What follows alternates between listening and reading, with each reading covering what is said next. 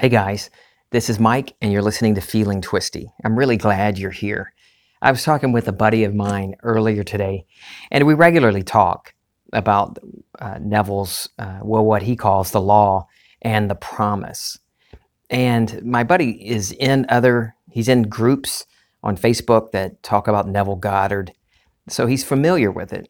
And so in our conversation today, he was bringing up some desires, things he wants to change in his life, and asking me for advice. And I stopped him because it's the exact same things that he was asking me in the last couple of conversations over the last few weeks. And I asked him, well, have you been imagining since the last time we talked? Because we went over this. What have you done? What have you tried? And he said, I haven't really done anything. I've been too depressed. This past week, I've just been depressed and just worried about finances and health, and worried about friends of mine that are in dire straits. One is out of a house, and one is out of a relationship, and all these awful things that he's just been dwelling on. So he didn't have time to read a couple of books I suggested, reading The Power of Awareness and Your Faith is Your Fortune. And he didn't have time to read the books, and didn't have time to even, go within and imagine a scene that implies each and every one of his wishes is fulfilled, and do any of the things that we talked about or what Neville teaches. He did say he listens to my podcast, but listening to me share my experiences, or even reading Neville Goddard's lectures every day or listening to his lectures every day won't do shit for you if you aren't a doer. Neville says repeatedly, don't just be a hearer of the word. He's quoting the Bible, the New Testament. Don't be hearers of the word only, but be doers. He said, you will constantly be perpetually constructing wonderful states for yourself, but never occupying those states. Perpetual construction, deferred occupancy, he calls it. And it reminded me of my early days studying Neville Goddard, how I thought quantity mattered. So I would read at least one lecture a day and listen to 2 or 3 of Neville's lectures daily, thinking I need to, get as much in and reprogram myself. And the more I do, the better it'll be. But one day I realized it's not working. What's going on? Why is it nothing changing in my life?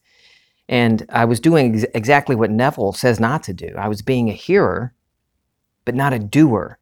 I was listening, and I could recite Neville and quote him without effort, and quote the Bible and talk about, well, this means this, that verse actually means this. But I was not actually doing. I was not actually intentionally moving in imagination, assuming the feeling of my wish fulfilled. So I totally get where my friend is. This point where you listen to the things that Neville says, and listen to teachers, maybe other groups, or listen to, like he said, he listens to all of my podcasts. Well, that's great. I'm sharing my experiences with you, and I love that he's listening. I love that you're listening. But what I say is still only coming from my own experience. But that's how I want the podcast to be. Only if I have an experience that I'm not talking about it. I'm not going to tell you, well, they said that this is possible, so yeah, then it's possible. If it's something I experienced or I know, then I share that with you, and only that. Or, of course, your stories when you share them with me and allow me to share them with the listeners. But I don't want my friend to just listen to me, or just to read Neville Goddard's books or his lectures, or any teacher, and not commune with himself, his true self, and move in imagination to fulfill every desire of his. When it comes down to it, it's only self. It's not a teacher. It's not Neville. It's not the Feeling Twisty podcast. These things won't do anything for you if you're not moving in imagination and understanding that there is nothing outside of you. There is no power outside of you to make you do anything or to control your finances or your health. Absolutely nothing. I mean, you could buy into what the news says about the pandemic. And today I saw something, some kind of insect, murder hornet, I think they called it.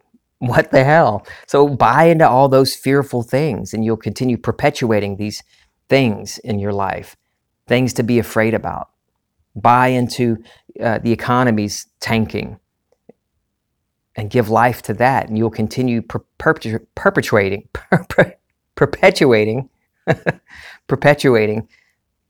that state of economic downfall, of lack, of poverty.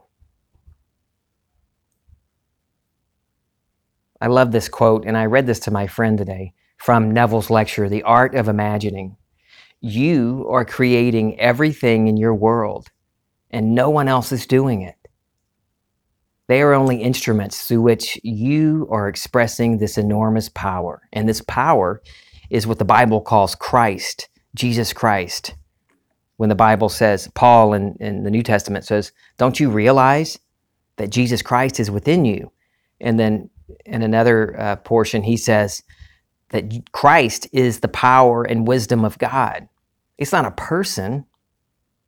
It's the power and wisdom of God. And God is, I am, my awareness of being. So I imagine my buddy getting this and no longer being a hearer only, but a doer, actively taking charge of his life and no longer blaming society or blaming tradition or the religion he grew up in or psychiatrists and psychologists. Nothing outside of you. Well, there is nothing outside of you, but nothing that appears to be outside of you has any power over you. You are the only operant power. You are creating everything. So as long as you continue to give life to lack, of being unloved, of being sick, you will continue experiencing that. So don't do what I did, study Neville or other teachers, study, without ever actually applying what Neville teaches to your life. You could take one lecture of Neville's and have enough in it to completely alter the course of your life. It's not in the quantity. I know people, growing up, I knew people that memorized the Bible. Wow. And back then that was impressive. I thought that meant they were godly. They must be really close to God if they memorize the whole Bible. That's the same thing. You can memorize quotes of Neville and know all of his lectures and read all of his books and own all of the stuff. Download and have a reservoir of Neville Goddard in your house, of his audio lectures and his PDF files and his books and all of that. And you'd be just like my friends from childhood that memorized the whole Bible, knowing a bunch of stuff, but not doing anything. God is a God of experience. It's not in reading a text. It's communing with self, knowing what you want to experience and assuming the feeling that it's done. Assume the feeling of whatever that wish is fulfilled and sustain that feeling. And the state that would have produced that feeling will be objectified in your life. And we got to talking about the promise and coming to that point when you, like Neville says, you completely remember. All memory is restored. You know who you are. And my friend asked me if that meant that everything's going to be perfect.